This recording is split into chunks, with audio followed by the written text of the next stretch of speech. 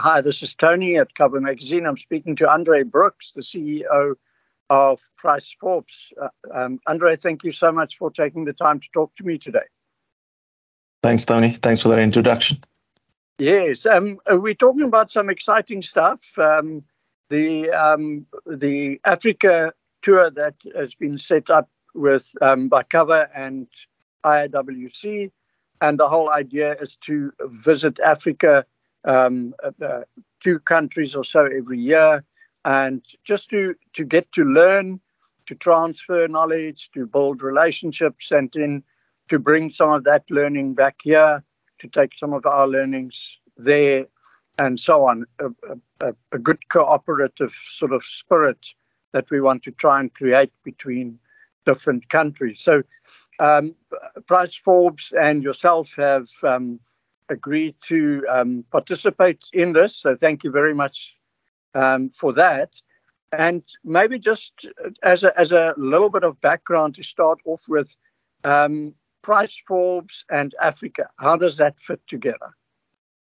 Thanks for that, Tony, and again, thanks for the opportunity to participate in this. Look, we got quite a massive Africa drive at the moment, now from South Africa, where we've identified opportunities in Africa at large in terms of reinsurance broking opportunities and potential business and clients that we might be able to go and assist there or cedents. So that's been a bit of a drive for us. Yeah. What are your sort of general thoughts about insurance in Africa, innovation in insurance in Africa, and so on? How do you feel about that? Yeah, that's an interesting question. Thanks, Tony. I've actually been privileged that I just returned from Rwanda, and we went and we did a bit of insurance training, and it was a very interesting experience. And look, I know that we in South Africa, and it's a strange thing because we based in South Africa as Price Forbes, but we have an Africa strategy, which sounds weird to everyone else. Sounds weird to us too, because we are in Africa, we are part of Africa. Why do we have an Africa strategy? And you kind of get some insight on that when you go into Africa and you spend some time within the insurance markets and the industries. And look, there's a lot of interesting conversations and innovation and things happening there. I know that we in South Africa do believe that we are on the forefront and we have an advanced insurance market. And I suppose you could argue that we do, but my question is, how do you know that? And if you don't go out and you don't go and spend some time in these territories, go and discover, go and find out how they do things, and importantly, go and share. And I like the fact that you mentioned earlier, it's a cooperative type of gesture, where it's not just about what I get out of it.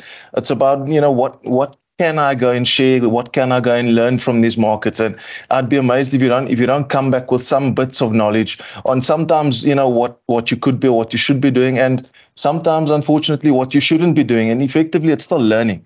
I was just wanting to say, you spot on when you talk about, people would ask, but why do you have a Africa strategy if you're in Africa? And that's, I think, for me, one of the big things with this whole drive is that as South Africans, and in general, it's not just the insurance industry, we've been doing business as though we're a developed country.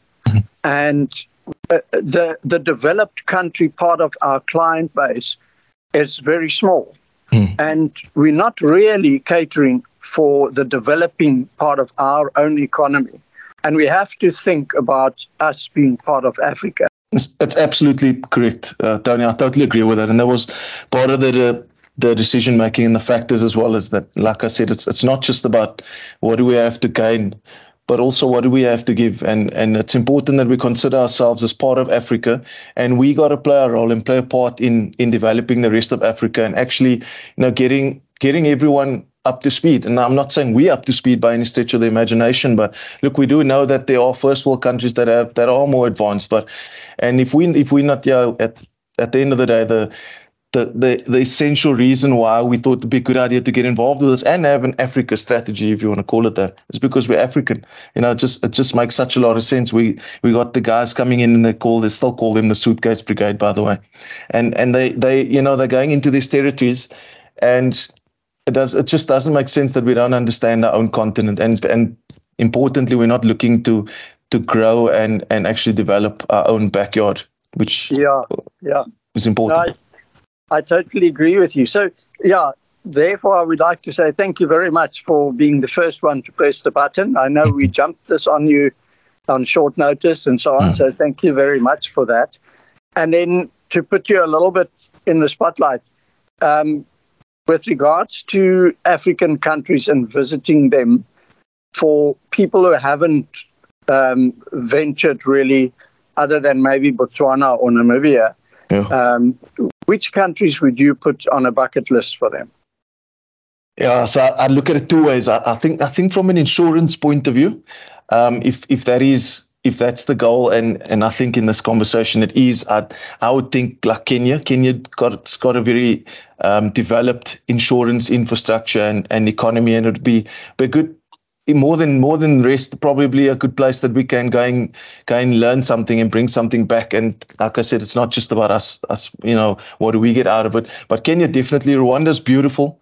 The insurance environment does need some work. And I say some work kind of hesitant in that there's always work to be done wherever we are, but they're not as advanced as per se Kenya or Tanzania. It's also got quite a good market and a beautiful place to go and visit. And then I've also heard, I've never been, but I've heard that the Nigerian economy and insurance market is also quite advanced and definitely something that we could learn some stuff from. So I'd want to go there as well. Yeah. Well, you'll have an opportunity every year now to go if we get this one right. Yeah. Andre, thanks so much. It was great chatting to you. Thanks for taking part, and I hope I see you on the trip. Absolute pleasure. Thank you, Tony. Look, I wish you guys all the success. So all the best with it. I hope you guys get everyone on board in time, and I hope it's a massive success. There'll definitely be continued support from our side, because we've identified that it's definitely an initiative that we want to back and support and put into the marketing budget, quite importantly, so that it's not such a challenging conversation next year. Yes. Okay, no, thank you very much, Andre. Thank you, guys.